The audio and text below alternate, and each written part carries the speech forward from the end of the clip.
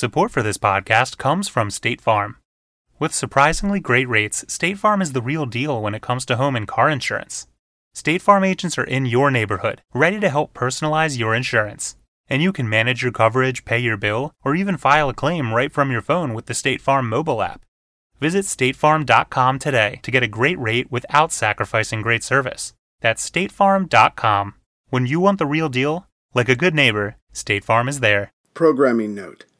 Before we go deep into Burma, I wanted to use this episode to catch up on a few battles and occupations I missed, namely the Marshall and Gilbert Islands, and of course, the Japanese coming at the Solomon Islands, which will set up the Guadalcanal campaign, and then focus a bit on Allied actions pertaining to Burma before the shooting starts, if all that can be fit into one episode.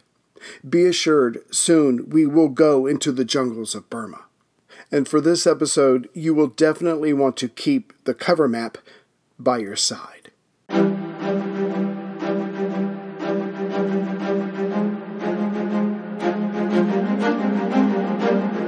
Hello, and thank you for listening to The History of World War II podcast, episode 291, America Strikes Back, the Marshalls Gilberts raids. When we left off with the invasion of New Guinea, the Japanese had landed and occupied Lae, Salamaua, and Finschhaven on the northeast coast on March 8th.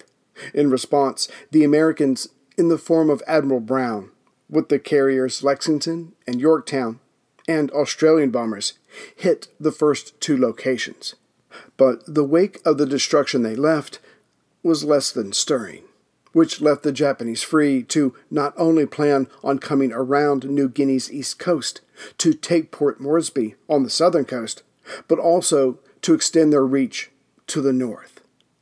With Rabaul taken and made stronger day by day, the Japanese would launch raids against and occupy the islands to the north of Lae, specifically the Manus or Admiralty Islands. Manus is the largest of the 18 islands there, hence some use its name overall. Back during the Great War, Australia took the Admiralty Islands from Germany and was given a mandate for them soon after. As these islands were just north of New Guinea and New Britain, in Japanese hands, they would act as another layer of protection for Truk, home of the Fourth Fleet, to the northeast of the Admiralties. And with long-range land-based bombers being scattered throughout the Empire's new holdings, their ability to strike outward in all directions was increasing by hundreds of miles with each new possession. But backing up a bit, as the Japanese were putting up defensive rings around Rabaul to better help isolate New Guinea, which would in time help isolate Australia, a much wider ring had already been established just days after the attack on Pearl Harbor. On December 10, 1941, with the Americans on Ford Island, still looking for survivors from the recent air raid and trying to identify too many bodies and body parts, which left them numb, the same emotion that was playing out back home, only to be replaced by anger, the now declared enemy invaded and occupied the Gilbert Islands. Made up of a chain of 16 atolls and coral islands, of which Tarawa is the largest atoll, as the Gilbert Islands are located roughly halfway between Hawaii and New Guinea, about 1,555 miles or 2,500 kilometers east by northeast of Rabaul, the Japanese commanders wanted it to help shield their operations while protecting their southeastern flank. Further, this would be another step to cutting off Australia from the U.S. Unbeknownst to the Japanese, but guessing correctly, a few weeks after this occupation, the Australian Prime Minister, John Curtin, would ask the U.S. for aid to make up for what the British could not deliver. The American response was everything Canberra was hoping for. America, in the form of its naval leaders, altered its early war plans for the Pacific by making the sea lanes from Hawaii to Australia its second highest priority. Its first was keeping the passageway from the west coast to Hawaii open. And as this had the full backing of Admiral Ernest J. King, Chief of Naval Operations, it would be done. But that meant, after picking themselves up from the Pearl debacle, of going right back for the Gilbert Islands, as well as the Marshall and Solomon Islands. And this is what King would tell Admiral Chester Nimitz when he was sent out to Hawaii to take command. But that's for later. Again, the Japanese military leaders anticipated this and would counter by taking the Gilberts, which would help shield the Solomon Islands. But they would not stop here, for there were also plans to take islands to the south and southeast of the Gilberts, like New Caledonia, Fiji, and Samoa. Layers upon layers. And the Japanese were still assuming, at this stage, that the blood the Americans would have to spill of their own people to begin peeling back these layers would be too much for them. It was only a matter of time before talks would begin, and Japan would take its place among the great nations of the world. Hence, on December 10th, troops from the South Seas Detachment landed on Tarawa and Makin Island of the Gilbert chain, practically unopposed. Right away, defensive positions were set up, and airfields would be built on the islands that were large enough to hold them, like on Makin and Batio on the southern end of the Tarawa Atoll. Another stunning victory for the Empire, another defeat for the Allies. As for the Marshall Islands, located approximately 220 miles or 350 kilometers northwest of the Gilbert Islands, in terms of the vast ocean, think halfway between Midway and New Guinea, and just south of Wake Island, they were already the possession of Japan, having obtained them from Germany, who lost all her Pacific territory after the Great War, as declared by the South Seas Mandate. Spread out over 29 coral atolls, comprising 1,156 individual islands, the Marshall Islands were considered an important base of operations to the Japanese. Hence, they were relatively well protected, with troops, planes, coastal guns, and ships. The Mariana Islands, or simply the Marianas, located even further to the northwest, so northwest of the Marshall and Gilbert Islands, and parallel with the northern tip of the Philippines, and about 1,400 miles or 2,250 kilometers west of Wake Island, shared the same fate as the Gilbert Islands. They had belonged to Germany, who lost them after World War I to Japan.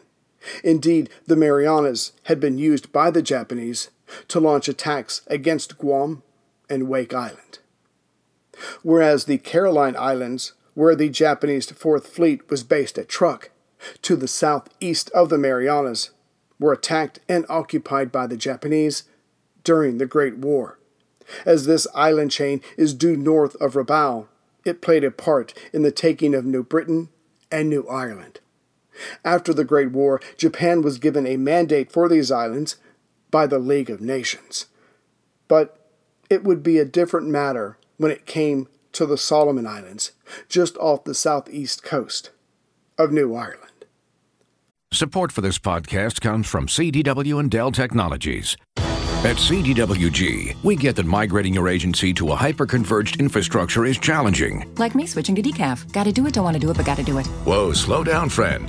CDWG's experts can help simplify your transition from legacy to hyper-converged infrastructure with Dell Technologies solutions that offer speed and agility. Do it, do it. Have you done it? Is it done yet? Why isn't it done yet? IT orchestration by CDWG. People who get it.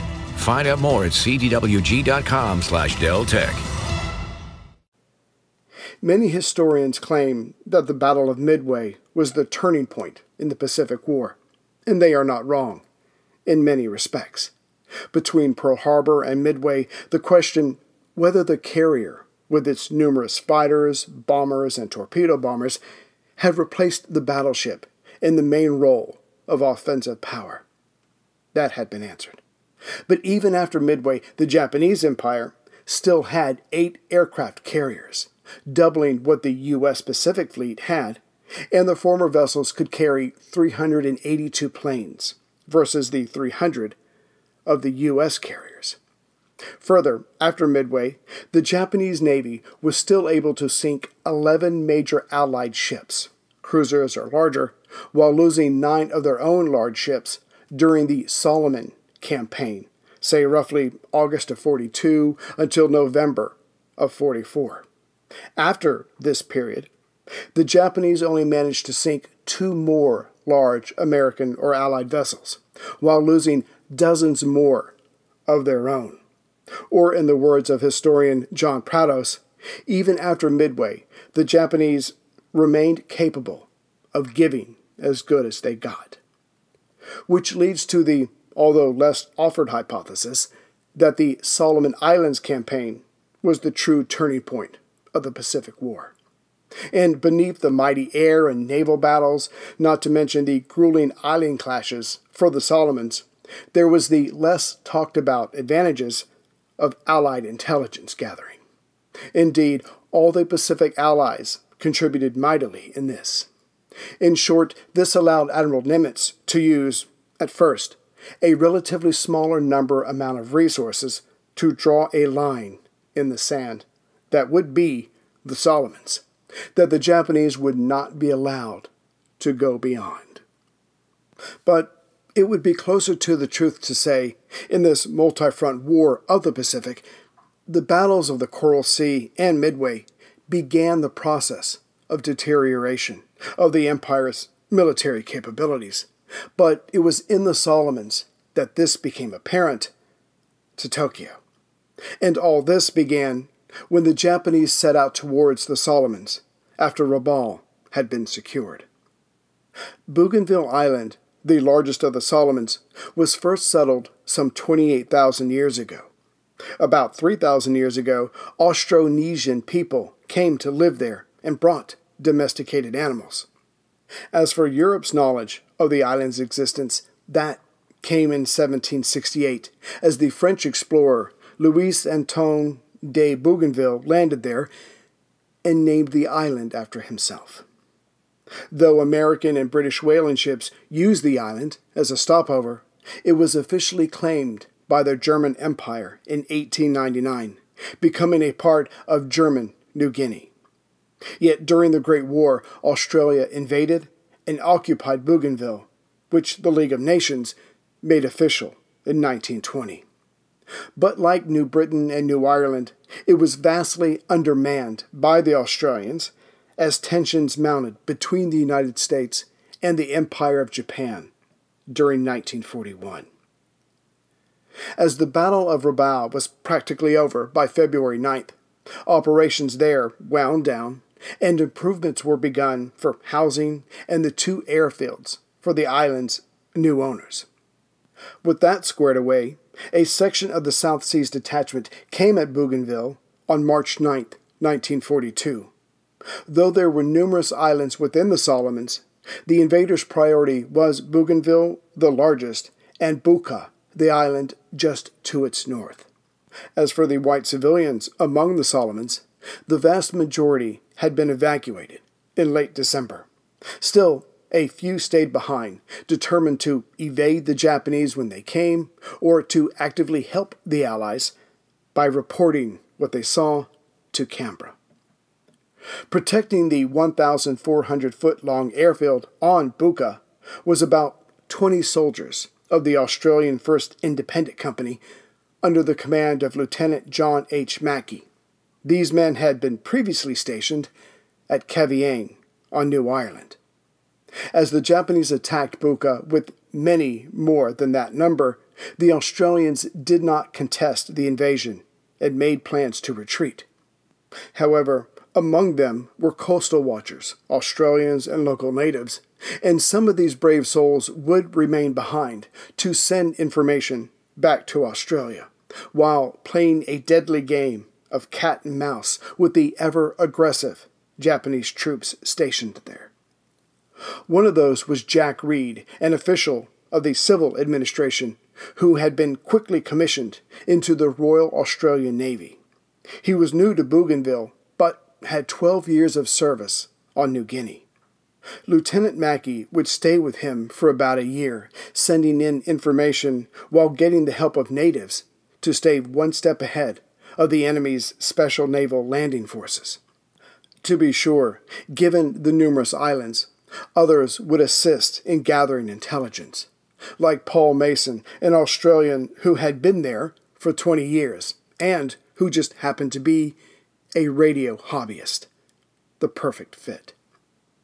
Right away, the Japanese engineers got to work, constructing naval aircraft bases on the north, east, and south sides of Bougainville, and the airfield at Buka was also improved. On the south end of Bougainville, a naval anchorage was set up near Bouin. It would be the largest one of the Solomons. Then, other islands nearby, like Treasury and Shortland, had airfields and naval bases built on them as well, to hold more aircraft or to service any additional warships in the area.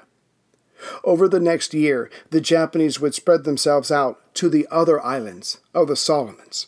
So by the time the Allies came in earnest to reclaim these islands in August of 42, there would be at least 45,000 Japanese troops to contend with. Still, even the Solomons were supposed to be jumping off points for further Japanese expansion by going after Samoa, Fiji, and the New Hebrides Islands. As stated previously, Admiral King had every intention of coming right back at the Japanese through the Gilbert, Marshall, and Solomon Islands, but the Pacific Fleet was nowhere near the strength needed for that yet. Still, that did not mean that raids on these areas were not possible. After all, the American carriers were still available, hence they would be used. But any raid had serious possible downsides. The Marshall Islands were just south of Wake Island, now a Japanese possession, and even worse, they and the Gilbert Islands, the other target of the first raid, were just northeast and southeast of Truk, respectively, where the enemy had significant naval and air forces. Still, something had to be done. The Japanese had to be taught that the Americans might be licking their wounds, but they were determined to see this bloody business through to the end, something that was already worrying Admiral Yamamoto. Hence, 2 of the 3 American Pacific carriers would be used in separate task forces. Support for this podcast comes from Stella Artois. This summer, enjoy the life Artois. You can experience it anywhere, from your patio to the tidal basin.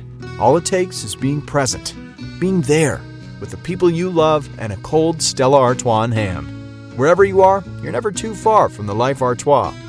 Stella Artois. Please enjoy responsibly. The carriers Yorktown and Enterprise left Samoan waters, located to the southeast of the Gilbert Islands, on January 25th, heading northwest. Whether for good or ill, rain squalls accompanied the Americans. On the last day of January, the 2 task forces separated. Task Force 17 of the Yorktown and its support craft, commanded by Rear Admiral Frank Jack Fletcher, would hit Jaluit, the seat of government for the Japanese Marshall Islands, as well as the Makin and Mealy atolls, on the most northern point of the Gilbert Islands.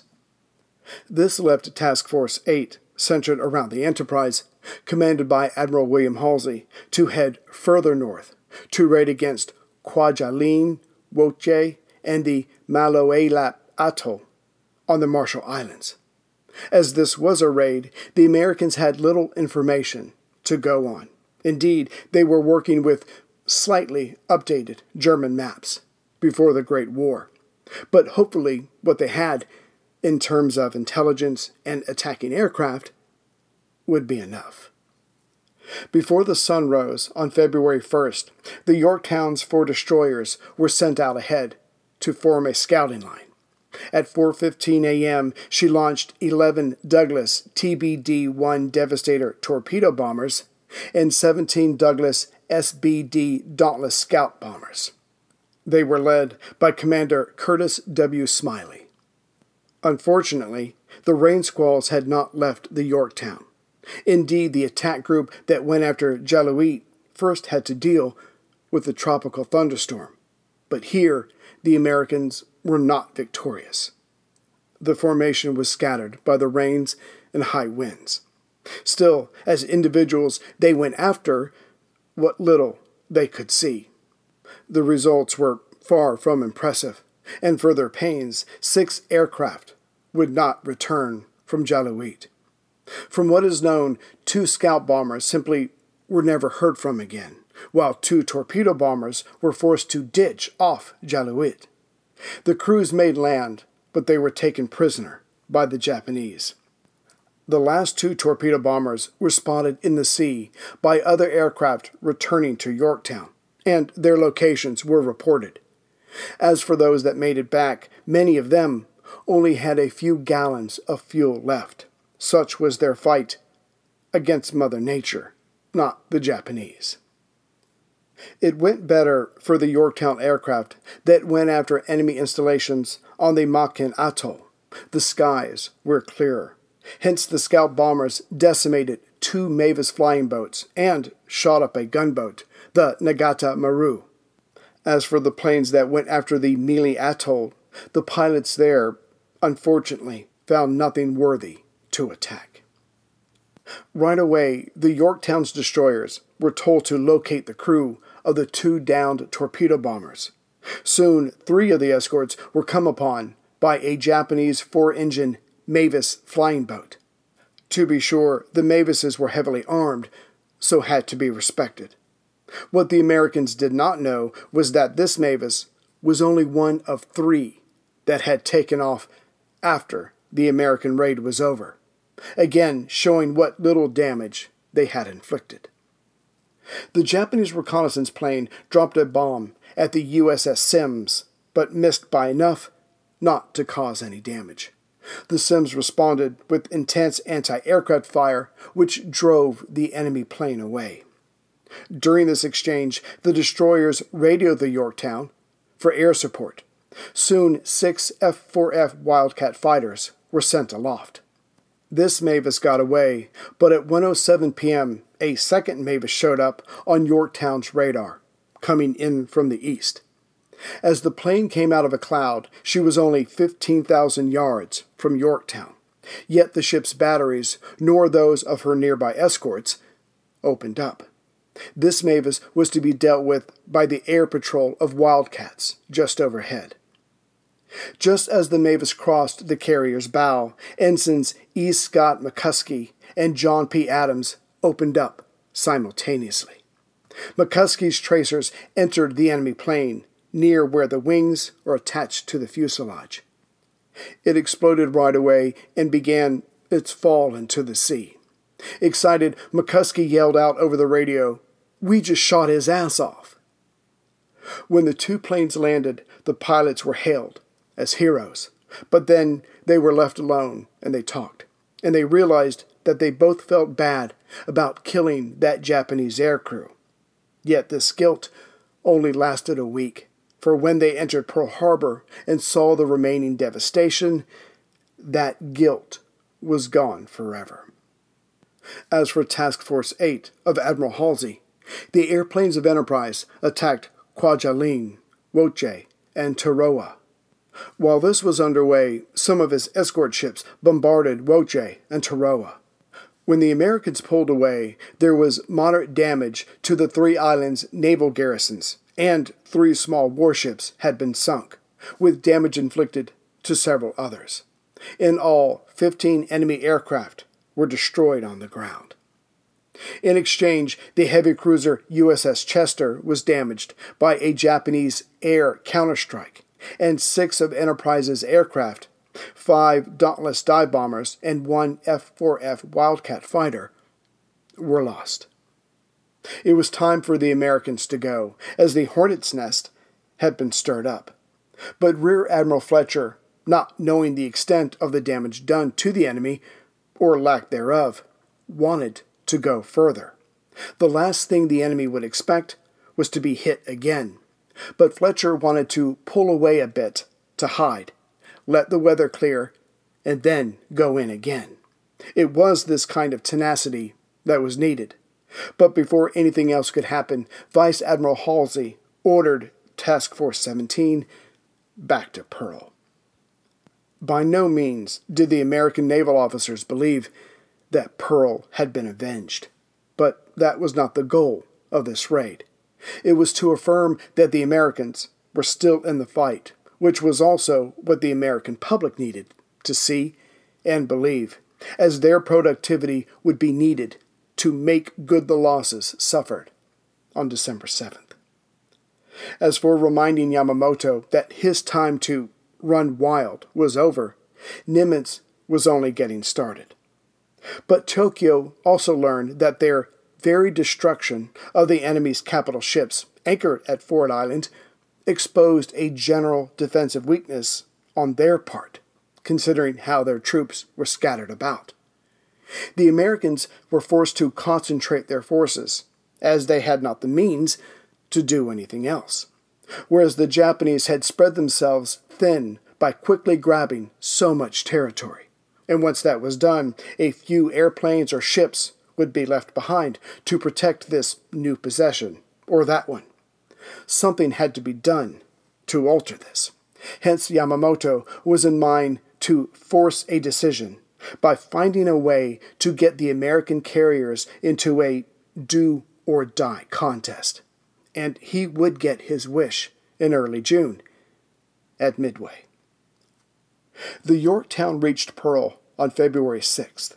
Her stores replenished, she headed out on February 14th, being ordered to join Admiral Halsey's Enterprise Task Force 8. They were to execute another raid, this on Wake Island, now in Japanese hands, and Japan's Minami-Tori Island, also known as Marcus Island, about 1,848 kilometers or 1,148 miles southeast of Tokyo itself. Its proximity would again, hopefully, help reestablish America's naval might in the Pacific. Yet on the same day that she left, Admiral King counter-ordered the Yorktown to instead head to the South Pacific. Intelligence indicated that the enemy was about to occupy more territory in New Guinea or in the Solomons. And if it was the latter, it was decided that's where the United States was going to draw a line in the sand. Halsey's Task Force 8 sailed on alone to execute the next raid. And this harassment by American forces would go up a whole other level with the coming of the Doolittle raid in mid-April. Conceived as early as January 10, 1942, by Navy Captain Francis S. Lowe, Assistant Chief of Staff for Anti-Submarine Warfare. When word of this got back to Admiral King and the President, both men jumped at the chance. Japan needed to feel the fear and uncertainty that Pearl caused for the Americans. And with the results of the Doolittle raid, Yamamoto was more determined than ever to have it out with America's 3 Pacific carriers. Greetings, everyone, from Central Virginia. So I just wanted to thank some of the latest members and people who have donated. There's more to the list, but I'll put it on the next episode. So I wanted to thank Melvin I, Stephen R, Neil P, Brian M, who is a recurring donator. Thank you very much. Stephen J, Bradley H from somewhere down under. He's also a recurring donator. So Bradley, thank you very much. Frank W, who donated and became a new member. So he's my new best friend. John M, Brad W, Guy H, and Undumubra E, who's been a recurring donator for some time. So I wanted to thank him as well. I'll list all the other people later. And I might have one more episode before we get deep into Burma, some of the stuff that the Americans and British, Chinese, and Indians were doing in Burma, trying to get ready for the coming attack. So I'm not sure. I might just squeeze it into the Burma episode. We'll see. But it's a lot of stuff before the shooting that I do not want to skip because it will play an important role later. We'll just see how it goes. So again, thank you for everyone who listens, who's donated, who's become a member. And one last thing. I've decided not to do or bring on to the show anyone who writes fictional World War II stories. Not that I don't respect what they do or enjoy the stories very much. I know they do a ton of research to be able to put their characters into those settings. I certainly respect that. But there's enough exciting stories that are real in World War II, I think, to take care of telling this story in a rather dramatic fashion. That's my girls upstairs there. They've been home for 3 months, and I couldn't love them any more than I do at this moment. So I'll see you as soon as I can with the next episode. And for members, I think an episode came out, was it a week ago? A couple days ago? So enjoy that. And I will, oh my God, I think they're actually roller skating in the living room upstairs above my office. Anyways, I apologize for that. So I will see you as soon as I can with the next episode. Take care, everyone. Yeah, they're still going. P.S., if I may, please, when you get a chance, check out my new website, worldwar2podcast.net. Paul Finch gave it a new look, which I'm pretty excited about. And if any of you ever need help with websites or any of that technical stuff that I will never pretend to understand, he's a guy who can help you out. So you can always reach out to him at Paul V. Finch, that's V as in Victor, at gmail.com. I'm sure he can help you set something up and y'all can work something out. But great guy in Scotland, and he knows what he's doing. So check out the website when you can.